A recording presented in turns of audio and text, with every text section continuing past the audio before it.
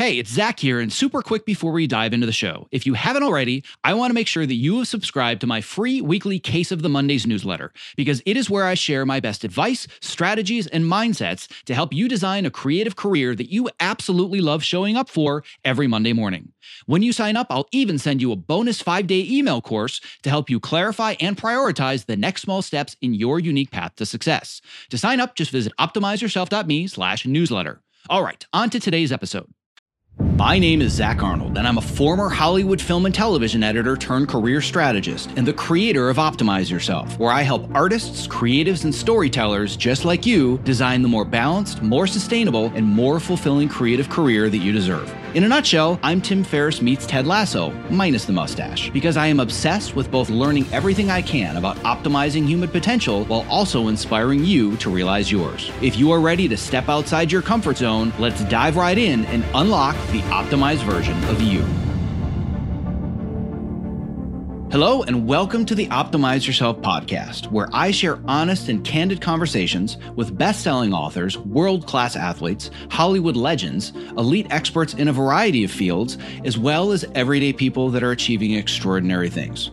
It means the world to me that with all the podcast choices out there, you have chosen to invest your valuable time, energy, and attention with me. Now, before we get started, don't forget to visit optimizeyourself.me/podcast so you can subscribe, leave a review, and so you can also download your unique customized podcast playlist, where I'm going to send you the 5 best expert interviews from our archives to help you achieve your specific goals. So on that note, without further ado, let's get right to today's guest. What we've learned is that there is very little that we have control over in life. But if there's one meta lesson that I hope to take away from current events, it's that although we have no control over what happens around us, the one thing that we do have control over is how we react to the circumstances in our lives. And frankly, now more than ever, we could all use an injection of inspiration. Dr. David Fajgenbaum, the author of Chasing My Cure, is no stranger to adversity. As a former Division I college quarterback, a state champion weightlifter, a holder of multiple degrees, such as a BS from Georgetown, an MSc from Oxford, an MD from the University of Pennsylvania, and on top of that, an MBA from the Wharton School of Business, you'd think that David simply has it all. Not to mention that he's also been featured in the New York Times, Good Morning America, CNN, The Today Show, amongst many others. But what you wouldn't know simply from reviewing David's accolades is that he was stricken with a deadly disorder known as Castleman disease during medical school that nearly killed him. Not once, not twice, but 5 separate times. And when you've spent that much time contemplating death, you probably spend an equal amount of time contemplating life. Well, in this episode, David and I talk about his harrowing experience being on death's door. But more importantly, we take an optimistic approach to understand how his circumstances can help us rewire our own perspective on what is truly important in life, and also how to tackle the problems that we can control while no longer wasting energy on things that we cannot control. Now, very quickly as a side note, I want to let you know that this interview was conducted shortly before the pandemic struck. It was in early March. So as you're listening, I want you to keep that in context when he and I briefly discuss the virus. All right, without further ado, my conversation with Dr. David Fajgenbaum. I'm here today with Dr. David Fajgenbaum, who is a physician scientist at the University of Pennsylvania. He's the co-founder of the Castleman Disease Collaborative Network, and he's the author of the book Chasing My Cure, A Doctor's Race to Turn Hope into Action. So David, it is awesome. I cannot tell you how awesome it is, having read your book, to have you on the other end of this microphone with me today. Zach, it's such an honor to be on with you as well. Thank you for having me. So one thing that you didn't add to your little brief intro that you provided is the word humble, because I'm going to just step out on a limb and I'm going to do an extended version of your bio because, my friend, you didn't do yourself justice. You have also been recognized on the Forbes 30 Under 30 list. You've had a cover story in the New York Times. You've been on Good Morning America, CNN, The Today Show. You have multiple high-level degrees, including degrees from Oxford, an MD from the University of Pennsylvania. You have an MBA from the Wharton School of Business. And by the way, if all of that wasn't impressive enough, you were also a former Division I college quarterback at Georgetown, a state champion weightlifter. God, I'm losing my breath. I have to catch my breath just to finish your bio. And you also founded a grief support network. So my first question is, how the hell do you even have time to talk to me today? Well, I'm thrilled we're chatting today. I think that the reason that I've been able to get some of those things under my belt is really just hyper focus, something that you and I can really bond around. It's, each of those things were, one task at a time. And just, focusing with everything I had to accomplish them. Yeah, hyper focus is something that I can absolutely relate to. Many people just assume that it's a superpower, but what I have to explain to them, and it is very much also a kryptonite if Yes. you don't know how to manage it properly. And from what I've read in your book, and I'm sure as we'll learn today, it's probably a little bit of both for you as well. That's exactly right, and it's about, in my opinion, it's about figuring out how do you manage it. It's if managed, it can be really really helpful, but if not managed, then it can be actually debilitating. So, what I want to do is I want to introduce people to your story first. There are so many themes and takeaways and threads that we can pull on this, and there are just a multitude of lessons that people can learn about life. But I want to just start with the story. And I guess the place that I want to start is asking a question that I doubt anybody has ever asked you on your show before. Maybe they have, but what's your deal with Santa Claus? What have you got against Santa Claus? So I've got nothing against Santa Claus per se, but an issue that I have is with what I call the Santa Claus theory of civilization. And I actually put this in the very introduction to my book because it's, in my opinion, so fundamental to many challenges we face in society. So the Santa Claus theory of civilization is that many of us, myself included, have this sense that for every problem, that there most surely must be a team of people working diligently to solve that problem. Kind of imagine Santa Claus and his elves working together diligently to deliver a solution for whatever your problem may be. And I think that Google kind of reinforces this misnomer, because I feel like for every question you can ever think of, if you type it into Google, not only does Google know the answer, but Google will actually finish your question for you. And you're like, oh, wow, I guess this isn't a new question. And thankfully, someone else must be thinking about it. But what I found is that in medicine, particularly for rare diseases and actually all across medicine, there are many diseases where there's actually no one working on solving the problem and there are no answers whatsoever. So we can't just assume that if you Google it, there's an answer, because actually for many problems in healthcare, the problems are not Googleable. And unfortunately, there is not a team of people that are working together diligently to solve them. Yeah, and I think that what can even be scarier than Googling something and not getting an answer is the more likely approach, which is you Google something and get completely the wrong answer, and you're going down the wrong rabbit hole. Much of which I know you've done yourself, and we can definitely get into a little bit later this idea of taking back the control of your own healthcare or just your own life in general, and like you said, not waiting for this team of elves to just ensure that the presents are going to show up every Christmas morning, right? But where I want to start is the transition that was happening in your life from where you were essentially bench pressing two human beings at once, about 375 pounds, if I remember. You were a state champion weightlifter. And in a relatively short period of time, you had gotten to the point with your health where you could have literally been killed either by a stethoscope bumping your head or you laughing too hard. So walk me through that transition, because this is a pretty unbelievable story. Sure. So I was a healthy third year medical student. I was training to become a cancer doctor in memory of my mom, who had passed away just a few years before. And over the course of just a few weeks, I started noticing I was getting more tired than usual. I noticed these lumps and bumps in my neck. I noticed fluid accumulating around my legs, and I knew something was abnormal. I didn't know what. I eventually went to the emergency department and they ran some blood tests and told me that my liver, my kidneys, and my bone marrow were shutting down, and they didn't know why. And so they hospitalized me right away and started running tests. And I got really sick really quickly. So I had a retinal hemorrhage that made me blind in my left eye. I gained 70 pounds of fluid. I was drifting in and out of consciousness, and I needed daily transfusions to keep me alive. And this is, as you said, kind of in such stark contrast to being totally healthy, just weeks before. In fact, I was actually so sick at that stage that my doctors encouraged my family to say their final goodbyes. And my family brought in a priest to administer my last rites to me. And I've really, it's hard to put it into words just how scary that was. But I've really felt and considered that moment when I had my last rites read to me to be the start of what I like to call overtime. So this time I didn't think I'd have, that I've been trying to make the most of.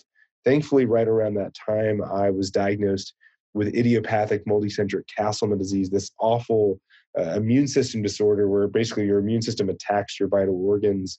But thankfully, with the diagnosis, I was able to be started on chemotherapy, and the chemotherapy saved my life.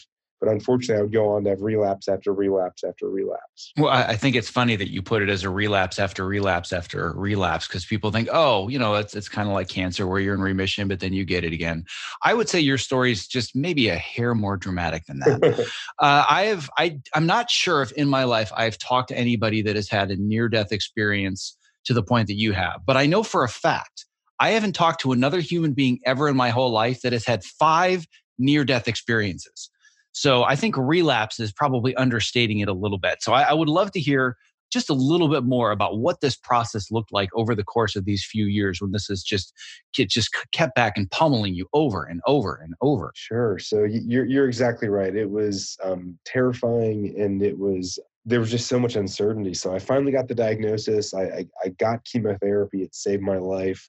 But as I said, just a few weeks later, I was back in the hospital again with another life-threatening relapse where I was drifting in and out of consciousness, and where I was on dialysis because my kidneys weren't working. I mean, I was as sick as you can get, and nearly died again.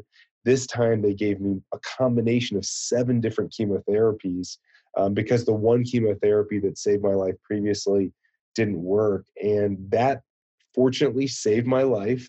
And at the time, I was started on an experimental drug, a drug that was the only drug to ever undergo a randomized controlled trial for my disease. And I was really hopeful that this drug was going to keep me in remission, that maybe I could, have a future. This is a deadly disease that I have. About a third of us die within 5 years of diagnosis, and another third will die within 10 years of diagnosis. But, in my mind, I kept saying, well, but no one's ever been on this drug before. This is the solution. This is going to save my life.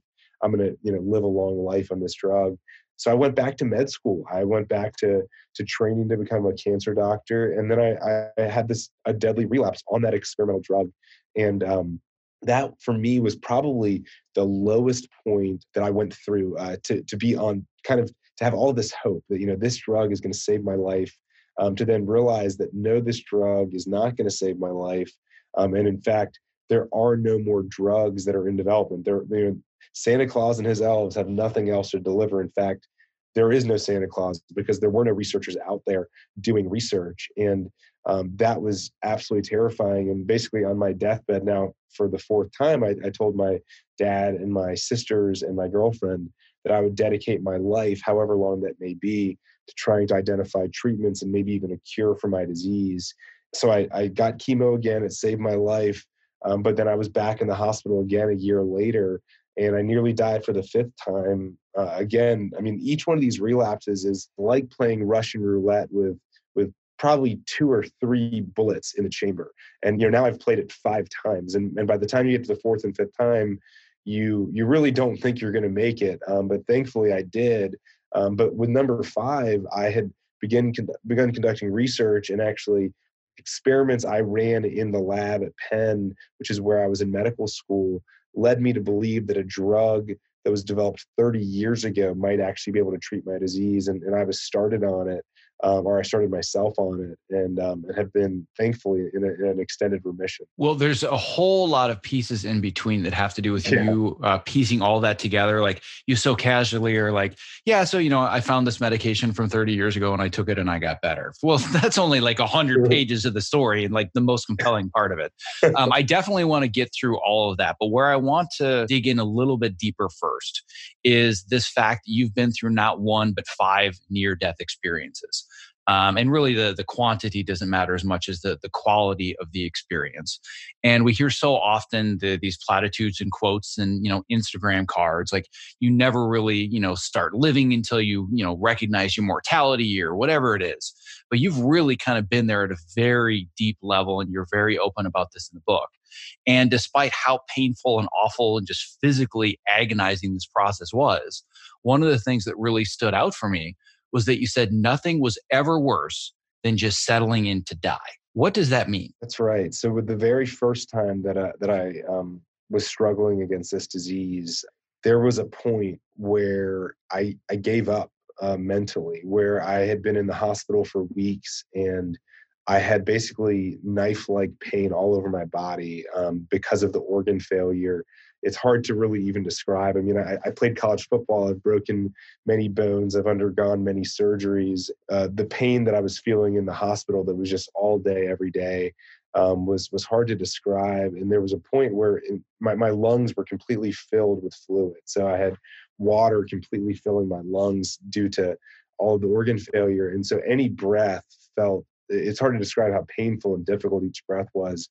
And so, yes, there was a point where I did not want to breathe any longer. And that moment, I think of really giving up and realizing that you're giving up, I think is what's so painful for me. As I was writing this book and I was reflecting back on my journey, there were a lot of things like that feeling that I had really buried away in the back of my brain.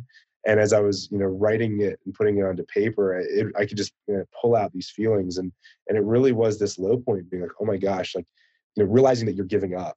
But thankfully, my dad and my sisters were by my side. And I remember two things. One is my sister, Gina, saying, just breathe. And somehow it like got me out of this trance where like seeing my sister, seeing my other sister and my dad, and then like, it became, okay, I'm not just breathing for myself, but I'm breathing because I don't want to put my family through what they just recently went through with my mom. And so that gave me this kind of extra fire to keep fighting.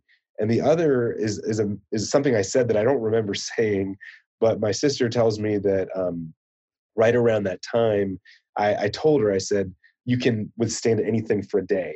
And I think that what was so tough is it had been weeks of the pain, but all of a sudden I started shifting my mindset from like weeks of suffering, weeks without a diagnosis to today. And just as you said, that's kind of a cliche, one day at a time. But for me, really focusing on like, I'm going to suffer for today. And then tomorrow I'm going to suffer for one more day and then one more day.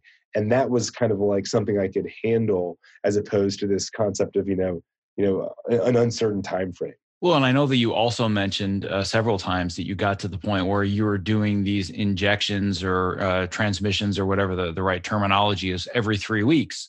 And you said, I basically don't plan my life more than 3 weeks ahead at this point. That's exactly right. I was getting that experimental drug and I had relapsed. At that stage, I nearly died 3 times, and I didn't realize that I was about to have a 4th one coming up. But because of what had happened already, I just knew that that I couldn't plan more than 3 weeks in advance. So you're exactly right. I literally would not put anything on my calendar more than 3 weeks ahead, and I wouldn't schedule anything. I wouldn't. There was, in my opinion, I could not schedule anything more than 3 weeks out because I didn't know if I would be here more than 3 weeks out, and I was living in such a state of just being present. And I mentioned it earlier, the concept of overtime, and that really it really speaks to me, the concept of overtime, because as you mentioned earlier, I played college football and I played in a lot of overtimes. And in overtime, there's this sense where you can just totally focus on what's important. If you make a mistake in the first quarter of a game, you can make up for it later on in the game. But if you make a mistake in overtime, the game's over. And as a result, you're just so locked in on the most important things, exactly what the play is, who your teammates are, where they are, and you're locked in. And I think that is a great analogy for how I live life day to day. And it's that, my clock is ticking. I literally know that I'm in overtime. But being in overtime, it hasn't made me afraid of things. It hasn't made me anxious. It actually has just helped me to focus in on what are the things that are most important, what are the things that are not most important, so I can can move them out of the way that I spend my time. Well, and speaking of the things that are most important, I realize this is probably a very overly asked question and possibly cliche, but at the end of the day, I think it's one of the most important questions to ask somebody that's been in your position, which is when you get to that point where you really have given up, or even if you haven't given up, but things don't really look good, and you've lived many months of your life in that state. What are the things that you really think about that become the most important and you acutely focus on? For me, it was definitely the people in my life that I love and that love me. Was very clearly number one. Was just all I could think about was who I love and the people in my life that love me, and really the emotion that came with that was just sadness that I wasn't going to be with them much longer, and that I just wanted to kind of soak up any moment that I could with those people that I loved, with my close family and friends. The next place that my mind went to was around the things that I didn't do or that I didn't say in my life. And it's interesting because the first time I nearly died from this disease, I really was looking back on my life, and I was kind of in my mind almost going through like an obituary, but really also just reflecting on my life. And what I realized very quickly was that I wasn't regretting anything that I did do or anything that I did say.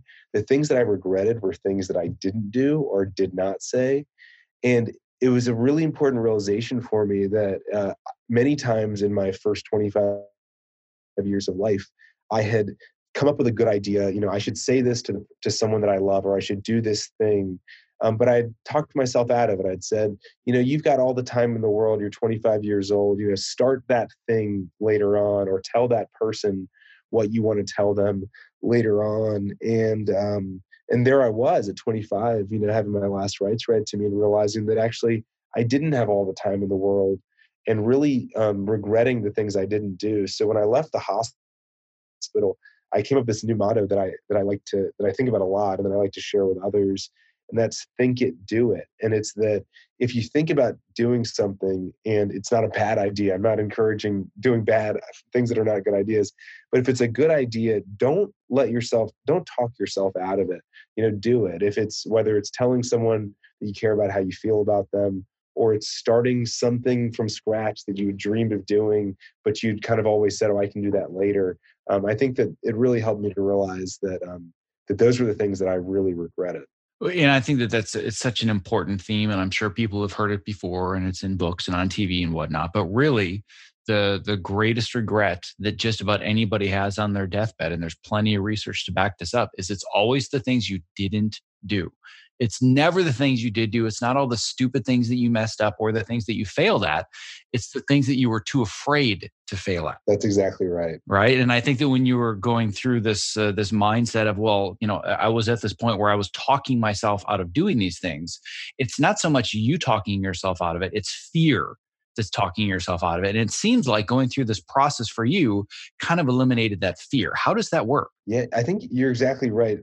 The fear was eliminated because I think I just objectively recognized that my time was running out, and that there was kind of no room for missteps. And then it was that I almost felt like confidence in my decisions because I could say, I'm going to do this because it's what I want to do. And I don't have much time left. So I'm not going to second guess it. And I think it was kind of almost more like, following my heart a little bit. And again, I keep, saying homework quotes, but I really was that I felt like liberated to follow my heart, as opposed to feeling like I needed to kind of do the things that I'm supposed to do because that's the stage I'm at in life, or that's the stage I'm at in my career or my training. So having been through this process and also having worked with a lot of other patients that have gone through this and being in the medical community in general, I'm guessing you see a fair amount of people that go through these same phases.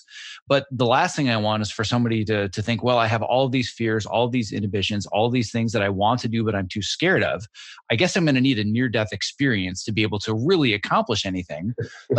Obviously, we don't want that for people. So do you have suggestions for somebody that's saying, I have this fear of just talking to people and I'm very introverted. Or, like an example in my world is that I decided a couple of years ago, I'm going to be an American Ninja Warrior. Like that's crazy, but it's, and that's a world that you probably know a little bit about just because, the mutual person that connected us is it very much ingrained in that world. And I can so identify with for years was, oh, that would be so cool. I would love to do that someday. Yep. Right. Yep. And then one day I was like, no, I'm going to do it now. And I've had that overtime experience where in that sport, it's all or nothing. You slip and you're done. And you get up to the starting line and it's just like, oh my God, this is it. I've never once in my life experienced more hyper focus than that.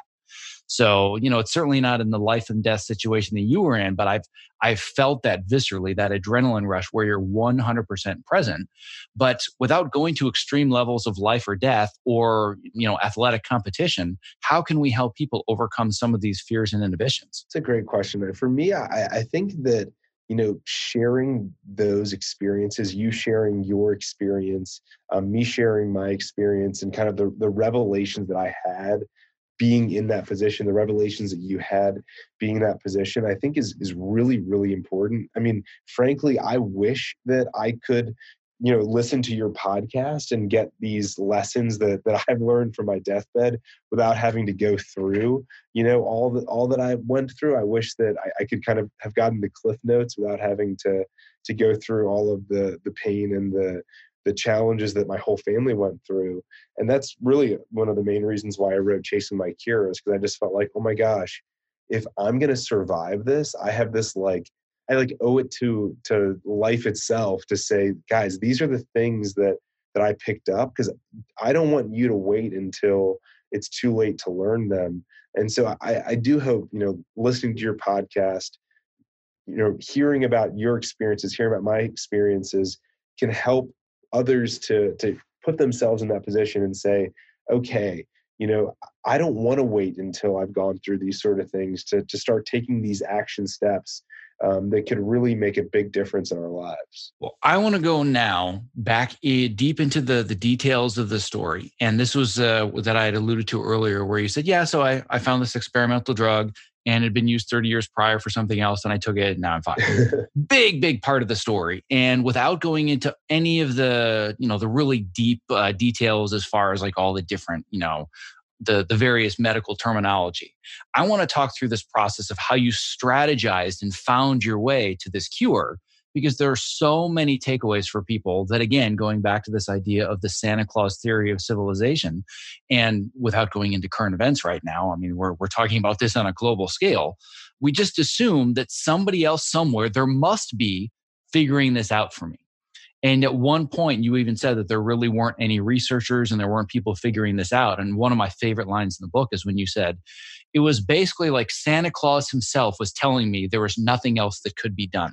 Yeah, and that Santa Claus is my physician, Dr. Van Rhee, who's really the world's expert. And so there he was telling me that there were no more solutions, and that there was no one else doing work that could help to find something that could maybe help me. So if I had to boil down my approach and how I thought about fighting back to a few kind of key aspects, I think the first is that I recognized that working on my own, there was no way that I could make the progress that I wanted to make by myself. I fully recognized up front that I would need to build an amazing team of people. And so the first step was to bring together as many people as I could, whether they were patients, physicians, researchers, anyone who had any interest in Castleman disease, connect them online, first through a discussion board, then through in-person meetings. But I wanted to build a community.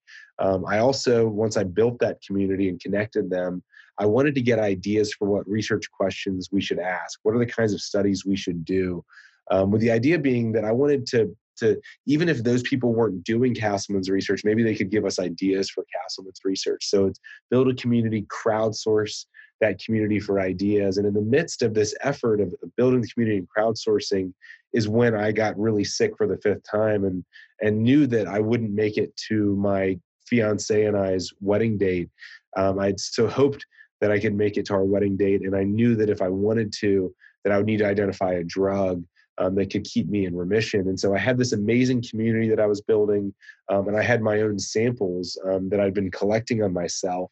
And I performed a series of experiments. And from those experiments, I identified this particular signal in the data that basically told me that this one communication line in the immune system was turned into overdrive. And I went through this giant database of drugs to understand, of all the drugs already available in the world, is there a drug out there that can actually inhibit this particular communication line that I found to be elevated in my samples? And I found that, in fact, there was this one drug. It was developed 30 years ago, had never been used before for Castleman disease, but it was FDA approved. And therefore, it was actually at my neighborhood pharmacy. It literally was around the corner from my house. But of course, no one had ever thought to try it. And so, recognizing that I had this amazing community of Castleman disease physicians and researchers, and also recognizing that now I had the data that was pointing me toward maybe trying this drug, and really knowing that there were no other options, I decided to start trying this drug, sirolimus, the first time ever a patient with my disease to receive it. I think that the really, I think, key lessons are, searching the world for anyone and everyone who might be able to give or share a good idea. I think it's about harnessing the crowd. I think that's a really important lesson from that. I think that it's about digging and kind of not stopping until you have answers. So just, working relentlessly. And then I think it's about asking a third question, which is really important. And that's, is there a solution that's maybe hiding in plain sight? This drug had always been around, but no one had ever thought to try it. And if I wanted to develop a drug based on my research, I would have needed to spend hundreds of millions of dollars, and it would have taken 10 years, and I most certainly would never have survived that long. And I never would have raised that kind of money. But knowing that there was a drug out there, I realized that there was a shortcut to finding a treatment for me. And I think these are really important lessons that can be applied to any sort of solution, whether it's life or death. Yeah, and I think that one of the details that I think is so important for the listener to understand right now. My assumption is anybody listening is thinking, "Oh yeah, I've never heard of Castleman's disease." So either you're the first to ever get it, or it's 1 in a million. And of course, that's why there wasn't any research being done. But when you really get into the details, it's a lot more terrifying. When you gave the statistics about the fact, and I'll let you go into this deeper, but basically the number of people that are afflicted by this disease every year is the same as one of the most well-known ailments on the planet that gets millions upon millions of dollars of research. Go into that a little bit deeper and explain how exactly that happens. Sure. So there are 7,000 rare diseases that affect 30 million Americans. So 1 in 10. So each rare disease, by definition, is rare. But when you combine them all together, because there are so many, actually 1 in 10 Americans have a rare disease. And just as you said, most listeners will say, well, if it's super rare, then that makes sense. Why there may not be a drug or there might not be research. Well, 95% of those 7,000 rare diseases that affect 1 in 10 Americans do not have a single approved drug. 95%. So it's actually very common for these rare diseases, which unfortunately are not all that rare, to not have any options whatsoever. And so, yes, on an individual basis, there may not be that many, but collectively, there are very, very many. So there are about 5,000 patients diagnosed each year in the US with Castleman disease, which is about the same incidence as ALS. As you mentioned, ALS is, one of the diseases that thankfully has a lot of awareness because it's another one of these awful rare diseases. But there's obviously a big difference in public awareness of a disease like ALS versus many of the other 7,000 rare diseases. And so I'm really trying hard to raise awareness about rare diseases generally through sharing my story, but also about this concept of drug repurposing specifically, because there are 1,500 drugs that are already approved by the FDA for over 2,000 conditions, but there are also 7,000 conditions that don't have any drugs. And so what I'm really interested in is trying to understand how many of those existing drugs might actually be effective treatments for all these diseases like mine where there aren't any options. Well, and I think that thinking about all the various diseases, whether they have cures or whether they have medications or treatments or they don't, talking about your situation specifically, the only thing that I could imagine, and I can't imagine being your position because I haven't been there, but I can imagine the only thing more terrifying to me than somebody saying there's nothing that can be done is somebody saying, there's an answer out there somewhere. We just don't know what it is, because then my brain would go into overdrive saying, oh my God, the answer exists. I just have to find it. I would lose my mind. I can see myself doing exactly what I've seen pictures of you doing, which is window after window and whiteboard after whiteboard of mind maps and arrows. And like, I would lose my mind. But if somebody just said, we're sorry, it is what it is, you can accept it. But you absolutely refused to accept it. That's such an interesting comment and such an interesting point. I actually had not even thought about that point because, when you have one of these awful diseases, and if, one option may be that we have a drug for you, and that's obviously the best option, right? 5% of rare diseases, there is a drug out there. Another option is we don't have the drug. We don't have a drug for you that we know of, but maybe it's out there somewhere. And then a third option would be we don't have a drug for you, and there's definitely nothing out there. And thinking between option 2 and 3, I guess I've never thought about that. No one could have told me with any sort of confidence whether there was a drug or not. I mean, I guess an analogy would be to think about like you receive this like treasure map, and it says that there's, gold hidden somewhere, and they tell you, well, there might be gold, at the end of this treasure map, or there might not be, we're not certain. That's kind of where we were, which is like, you've got this awful disease and maybe there's a solution at the end of this trail, but there also might not be a solution there. And, what do you do? Do you run after it? Do you, follow the treasure map to try to get to this treasure? Or do you say, there's probably nothing there. So I'm not going to run after it. And I've never thought about how it actually, knowing that there might be something at the end of this road could actually almost be like, even more challenging to deal with, mentally than if someone just said, look, there's just no way there's anything out there. Well, I think that the other wrinkle to add to this analogy, and I love the analogy, is they say to you, we've got this treasure map. There might be gold at the end of it. There might not be, but here's the wrinkle. You might not survive to find out. Yes, and you will most likely not. Yeah, survive. Most likely you're never going to figure it out in time to know. So you're going to go on this chase, and you're going to get at best halfway there. And and and actually there's even another wrinkle, and that's that you might get to the end and you'll find something, but it's not going to work. It's going to be fool's gold, basically. You're going to get something. This is the worst game ever. And it's exactly the game that I've been living and that I chased after. And you're right. And it's you might get something. You might say from your data, I think this drug's going to work. And when I found found this signal in my data, if you had asked me what percentage likelihood, I would have said I think probably this is going to maybe a 10 to 15% chance that this is going to work. But of course, I had no other options, and there was no time to do it further testing. And so I just had to go right to testing it on myself. So how long has it actually been since you've had a relapse? When was the last time that you experienced this? So yesterday marked 6 years and 2 months since the last day that I was in the hospital and since starting this treatment.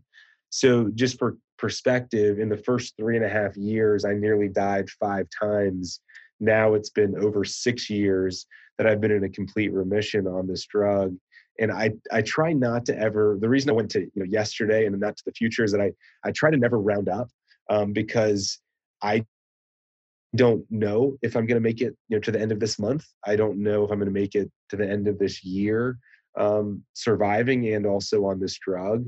But I also don't like to round down either because we worked really hard for every aspect of this remission. And earlier I mentioned this amazing group of people that have worked with me, and I should call them out by name. It's a foundation called the Castleman Disease Collaborative Network that I started back in 2012. And there are just so many amazing volunteers, donors, friends, family, patients, loved ones, researchers, physicians that have all been part of this fight. And I titled my book Chasing My Cure, but I really think that I made a big mistake by titling it that. It really should have been Chasing Our Cures, because it really has been this collective effort chasing after treatments. And again, not just for me, treatments for other patients with my disease. And equally as importantly, trying to share this model for saying, let's understand what's going on. And then let's look for existing drugs that might be able to treat this tomorrow instead of 10 years from now.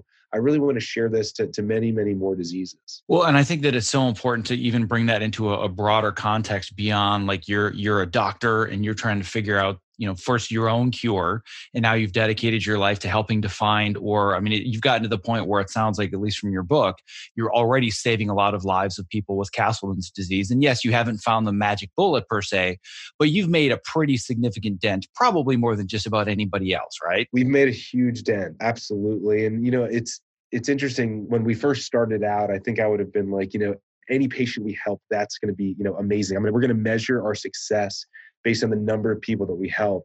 But now that I'm in it, I almost find myself measuring our success or lack thereof by the patients we're not able to help. So because we're able to help a lot of people with Castleman disease, we're now in a position where it's those patients that we can't help. Here I've got in my office on my wall a picture of a number of patients who, despite all of our best treatments, despite the drug that I'm on that's saving my life, we weren't able to save their lives. And so it's those patients, it's the patients that we weren't able to save that really motivates me and my team. We've got a lab that is constantly running experiments, constantly running studies, running trials when we're able to try to find more solutions for more patients with this disease. And as I said, for more patients with many other diseases, let's figure out, of all these drugs that are already out there, what solutions and cures may already just be, hiding in plain sight.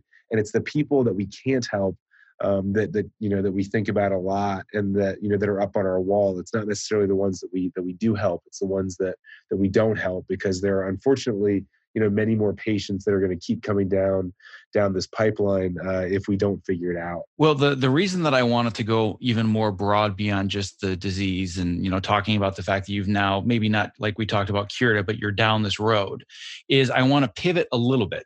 And I want to go to this idea of ability versus experience, because I know that you hit a wall multiple times where you're ingrained in this community, in the politics of medicine. And again, going back to the Santa Claus theory, once again, the assumption is, well, all doctors exist for the greater good, and they're all working together in these workshops, and they're all talking to each other, and they're communicating in their different sciences, and they have all the information aggregated in one place. So clearly, if they don't have the answer, it must not exist. So we have this idea in our society that if they have the white coat, that's as close as we're going to get to our answers. And I think that it's eliminated our own ability to take over our own medical care to a certain extent. Does that mean that if you have a life-threatening disease, or you get hit by a bus, or you break your arm, that the Western medical system isn't amazing? Absolutely, it's amazing. But I think one area where it falls short, and I don't want to get too political, but I know that you speak a little bit to this in your book, is this idea that we just put so much faith in them that we don't prioritize our own wellness. Yes. And we just let this entire industry make sure to take care of our sickness. So being inside this political world and the way that this machine works, can you talk a little bit more about that? Sure. You bring up such a great point. And it really, I was already in the medical world. I was a third-year medical student when I got sick, and I still felt like my eyes were just so opened up to the healthcare system when I became the patient. And it really was quite shocking for me. There's definitely this sense that Western medicine, has all the answers. And just as you said, if you talk to one doctor within Western medicine, you're either going to get all the answers, or maybe you just need to find another one who has the answers. And there's this real sense that, like, the answers are there, I just need to find them. I think what is somewhat lost, I think there's two things that are somewhat lost. One is that sometimes I think people think that if my doctor's not giving me the answers, or if all the doctors I talk to aren't giving me the answers, it's because they have it, but they're hiding those answers. It's just that they don't want to share those answers with me. But what I think the reality is it's somewhere in the middle. It's not that doctors have all the answers, and it's not that doctors have the answers and we should just trust them blindly. It's not that doctors have the answers and that we should not trust them because they're not giving us the answers. But it's actually that medicine and disease and the human body is so complex that for many diseases, no one knows the answer. And even for some diseases where some people do know the answers, there aren't actually great systems in our healthcare system that are put into place so that the information is shared easily and freely between these different doctors. So you might actually have a doctor in one town who's using a drug that's saving people's lives, and that information is actually not getting to a doctor in another town.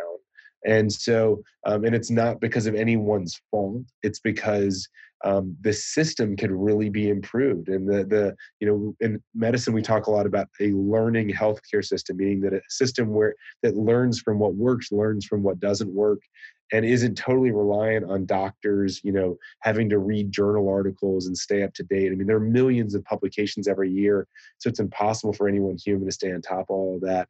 And so I think that we as people in our society, we need to appreciate, just as you said, that there's an amazing healthcare system for sure, but we need to also recognize that these are people within the healthcare system that make mistakes, that cannot be expected to know everything. And even worse, these are diseases that even the world's expert doesn't know everything there is to know about them. And so I think if anything, that should empower us as people to say, I'm going to ask questions and I'm going to keep pushing for answers. And I'm going to recognize that for some diseases, there aren't going to be answers for me. But for the diseases where there aren't answers, it's not the healthcare system versus me. I'm going to figure out ways that I can help the healthcare system.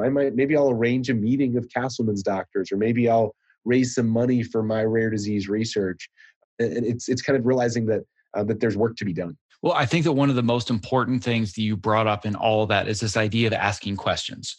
When I look at my own healthcare journey over the last 15 to 20 years, it's been a very bumpy one. We talked about the hyperfocus a little bit, and I had been diagnosed with adult onset ADD and ADHD in my mid-20s. And at the time, I was just like, you got to be kidding me.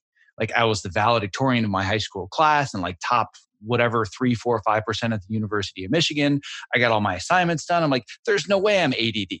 But at the same time, I couldn't do my laundry and prioritize dishes and take out the trash without just like being in a puddle of tears saying, it's too much, I can't do it. Right. But of course, I thought there wasn't an issue. But the hyper focus is what got me through so much of my life. And I had all these other things that were kind of like they were underneath the surface. And in hindsight, it was like, well, duh. But I hadn't seen so many of them as I was growing up. But what I learned specifically from my health practitioner, I have a functional medical doctor. Mm-hmm. What I learned is that I really have to feel empowered to take over my own medical care to the extent that I learn what are the questions that need to be asked.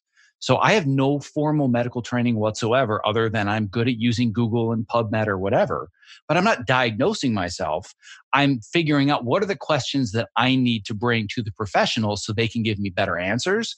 And when I was reading your book and you were saying, so I just went on Google, I was like, oh my God, there's a doctor going on Google too. It's like, oh my God, we're doomed, right?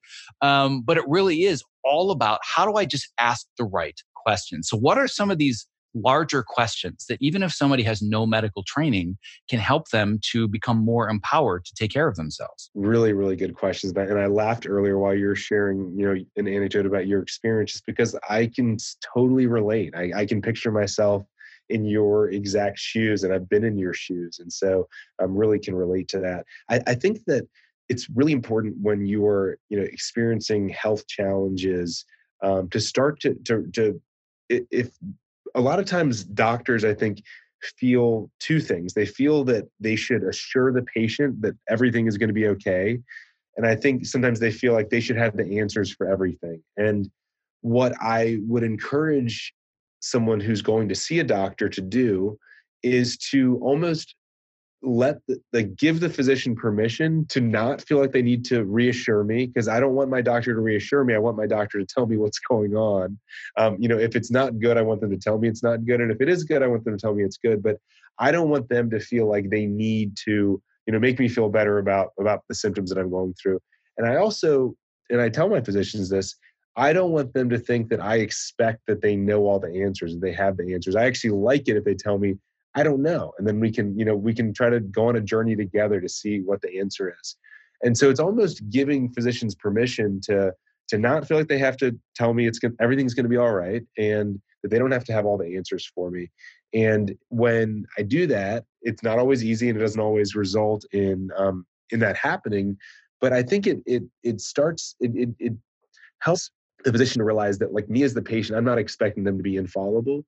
And I think that that's important for all of us. And it took me being a medical student, seeing all of my classmates and being like, wait a minute, this guy's going to be a doctor? Wait a minute. I thought doctors had to, had to know everything and had to have all the answers. But I'm like, okay, if I can be a doctor, then anyone can be a doctor is kind of how I felt.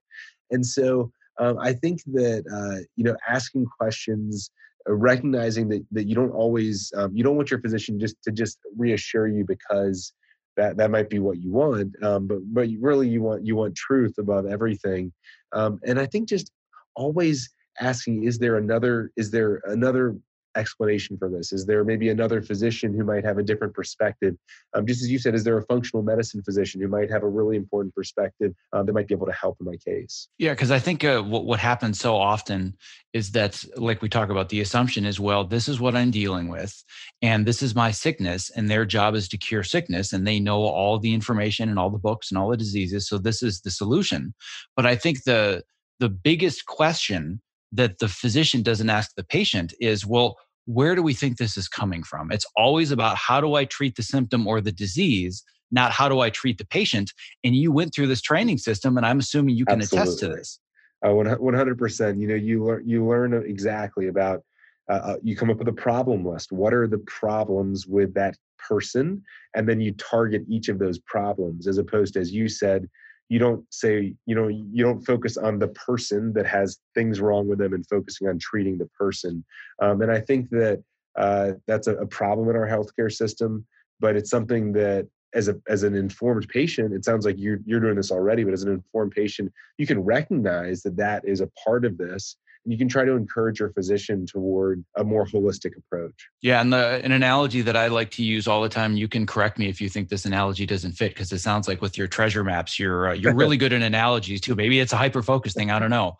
But when I talk about this, sometimes people get, well, I don't know what you mean by treating the symptom and not the person or the origin. So the analogy I use is, you were to go to the doctor and you were to say, I have water all over my floor. Oh, okay, well, that's interesting. Well, let's look into the root of the problem. You've got water everywhere. Oh, you know what I think it is?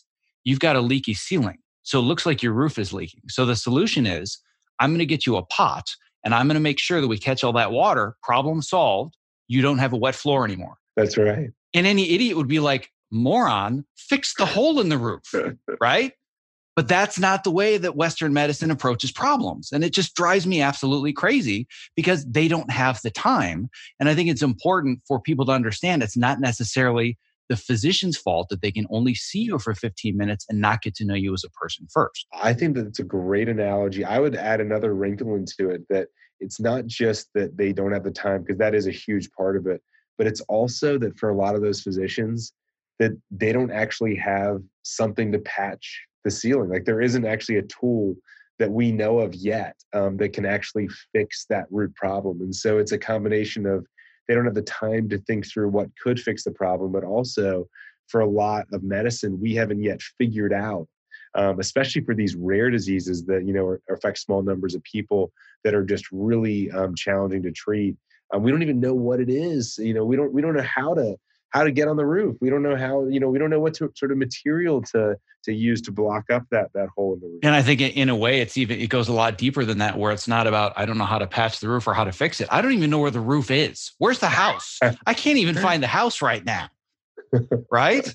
Yes, I totally agree. I think when it comes to your world, when it comes to all these rare diseases, I absolutely understand that. However, where I'm going to push back a little bit is when we're talking about wellness versus sickness. Yes. I think that a lot of people know where the roof is and they know exactly how to patch it, but they're coming in with lethargy, or they're coming in with, type 2 diabetes or cardiovascular disease or whatever it is.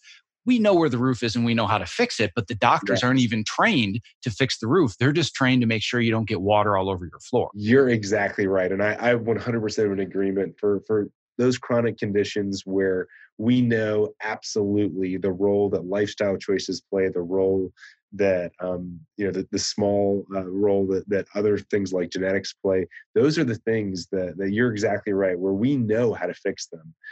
But you're right, the time just isn't available.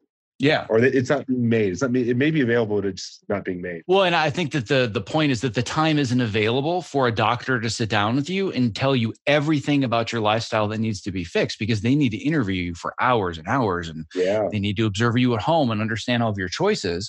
which brings me back to the theme of all of this, which is that you have to empower yourself to figure it out. You are in the most extreme case humanly possible to take over your own healthcare because your life was literally at stake in your relationship with your girlfriend and then wife and your family. But I think that we're all kind of the frog in boiling water, so to speak, where it's like, well, things aren't great, but it's just, these are just the chronic aches and pains or whatever that you deal with quote unquote getting older. But there's nobody that's going to hold your hand through this entire process and give you all of the solutions to make you well unless you take the initiative to learn what are the things that I could be doing and what are the repercussions if I don't do them. You're absolutely right. It's taking away from my journey, as you said, that was just kind of an extreme of quote unquote finding your cure and realizing that, wait a minute, for many people listening to this podcast, the health challenge they're most facing right now, or they most likely will face in the future, is something that actually is very much within reach. And that's eating well, exercising, stopping smoking. These are things that actually, it's very clear, that this actually will lower your risk of many diseases that are, likely to affect you. And so, yeah, I totally agree. It's realizing that, my doctor may not be telling me exactly what to do because he or she doesn't have the time, but it's realizing that and saying, but you know what? For a lot of these things, I can figure out what I need to do. Not for everything, but for a lot of things. And I'm going to take the action, to make it happen. In the book, I talk a lot about hope and how I was very hopeful when I thought about, the Santa Claus theory of civilization. But then I realized that what I really needed to do is I needed to turn what I was hoping for into action. I needed to say, what is it that I want? Okay, if I want a treatment, then what action can I take to get me closer to that treatment? And I think that that's a lesson that is really broadly applicable far beyond Castleman's and my disease. But it's, what are we hoping for as people? And whatever we're hoping for, that should probably guide what we actually do on a day-to-day basis. Yeah, I couldn't agree more with all the things that you just said. I want to be very respectful of your time, but I do have one more kind of a little bit off the beaten path question for you. Sure. I have to admit that when somebody had reached out to me and they said, oh my God, you have to interview David. You have to read his book. I get a lot of people that send me their books. I've got a whole bookshelf of stuff where people want to do interviews. I'm like, oh God, this just is not my wheelhouse, not my thing. And then they sent this. I'm like, okay, well, this kind of looks interesting. It's not completely in my world. Oh, it's written by a doctor. Oh, that's going to be a smooth read. So I have to ask, where did you become such a compelling storyteller? Because this is so well written. Like, I was shocked. I was like, oh my God, a doctor telling a story about a cure. Like, I'll give it 20 pages and we'll see what'll happen. 8 straight hours of my life. I didn't put it, and it even says that, like the quotes from the other authors. Oh, it's a page turner, can't turn it down. I'm like, yeah, right. 8 straight hours of my life gone. I couldn't put the book down. How did you become such a good storyteller? Well, first off, thank you. I appreciate you saying that. I think that I think there's a few things I would say. The first, that unfortunately my story and what I went through is, unfortunately for me, but maybe fortunately for the book, so dramatic and so many highs and lows that I think that it actually, there's a lot of content, I guess is what I would say, is that it was so challenging that there was a lot to work with because of all the ups and downs. I'd say that's number one. I'd say number two is that I spend my life trying to cure Castleman disease and rare diseases. And as a result of that, I spend a lot of my time sharing stories about myself and about patients and about the research process with people to try to explain to them why this is important, why research in rare diseases and deadly diseases is important. And as you know, and as your listeners, who many of them are storytellers themselves, you can present all the facts and all the data you want about a problem. But if you really want someone to care about it, you need to share a story and you need to tell that story well. And so I think that it typically had been, me orally telling my story and not writing it, but I've really been doing storytelling for years now to share about rare diseases and about the importance of treatments. And I think that probably helped me when it came time to write the book. And then I think maybe the third thing I should say is, because of the way that I hyper-focus, I spent so many hours working on the book. Every Saturday and Sunday for a whole year, I would spend between 8 and 12 hours each Saturday and each Sunday of completely uninterrupted time, completely focused on this book. And my amazing wife, so I made it to our wedding day. I shared earlier we were engaged. My amazing wife was so supportive to me as I worked, so intensely for that year. But she wanted me to work that intensely because our daughter was born 2 weeks after I completed the book, and we knew that I needed to complete the book before my sweet daughter Amelia would be here, and I was able to get it done just in time. So I had some real time pressure to help to get it done. Got it. So you basically went through the labor process and delivery twice in 2 weeks. I think that's a good way to put it. And I think I know which one was more painful for you. Yeah. Well, one was more painful for me. One was more painful for my wife. Exactly. Yes. Well, there are so many other rabbit holes I would love to dive down and chat about, and I could talk about this stuff for hours, but I want to be very respectful of your time because literally your time is saving other people's lives. So I cannot tell you how much that means so much. I appreciate the fact that you took an hour to talk to me and my audience, because I know the difference you're making in the world, and a lot can be done with 60 minutes with what you're doing. So doing it and chatting with me and my audience means the world to me. So thank you so much. Zach, it means the world to me that you're helping to spread our message of hope with the world, and also just helping to raise awareness about the challenges that we're facing and fighting every day. So thank you for everything that you do, and thanks for helping to elevate stories like this. Thank you so much for investing both your time and energy listening to today's show. If you were inspired by this conversation, don't forget to subscribe in your podcast app of choice, and most importantly, leave a review, because that helps move the show to the top of iTunes and get our message out there to those who need it the most. Simply visit optimizeyourself.me/subscribe to never miss another episode. Lastly, stay safe, healthy, sane, and most importantly, be well. One last thing before I lose you. If you haven't already, I want to make sure that you've subscribed to my free weekly Case of the Mondays newsletter, because it is where I share my best advice, strategies, and mindsets to help you design a creative career that you absolutely love showing up for every Monday morning. When you sign up, I'm even going to send you a bonus 5-day email course to help you clarify and prioritize the next small steps in your unique path to success. To sign up, just visit optimizeyourself.me/newsletter, and I will see you in your inbox.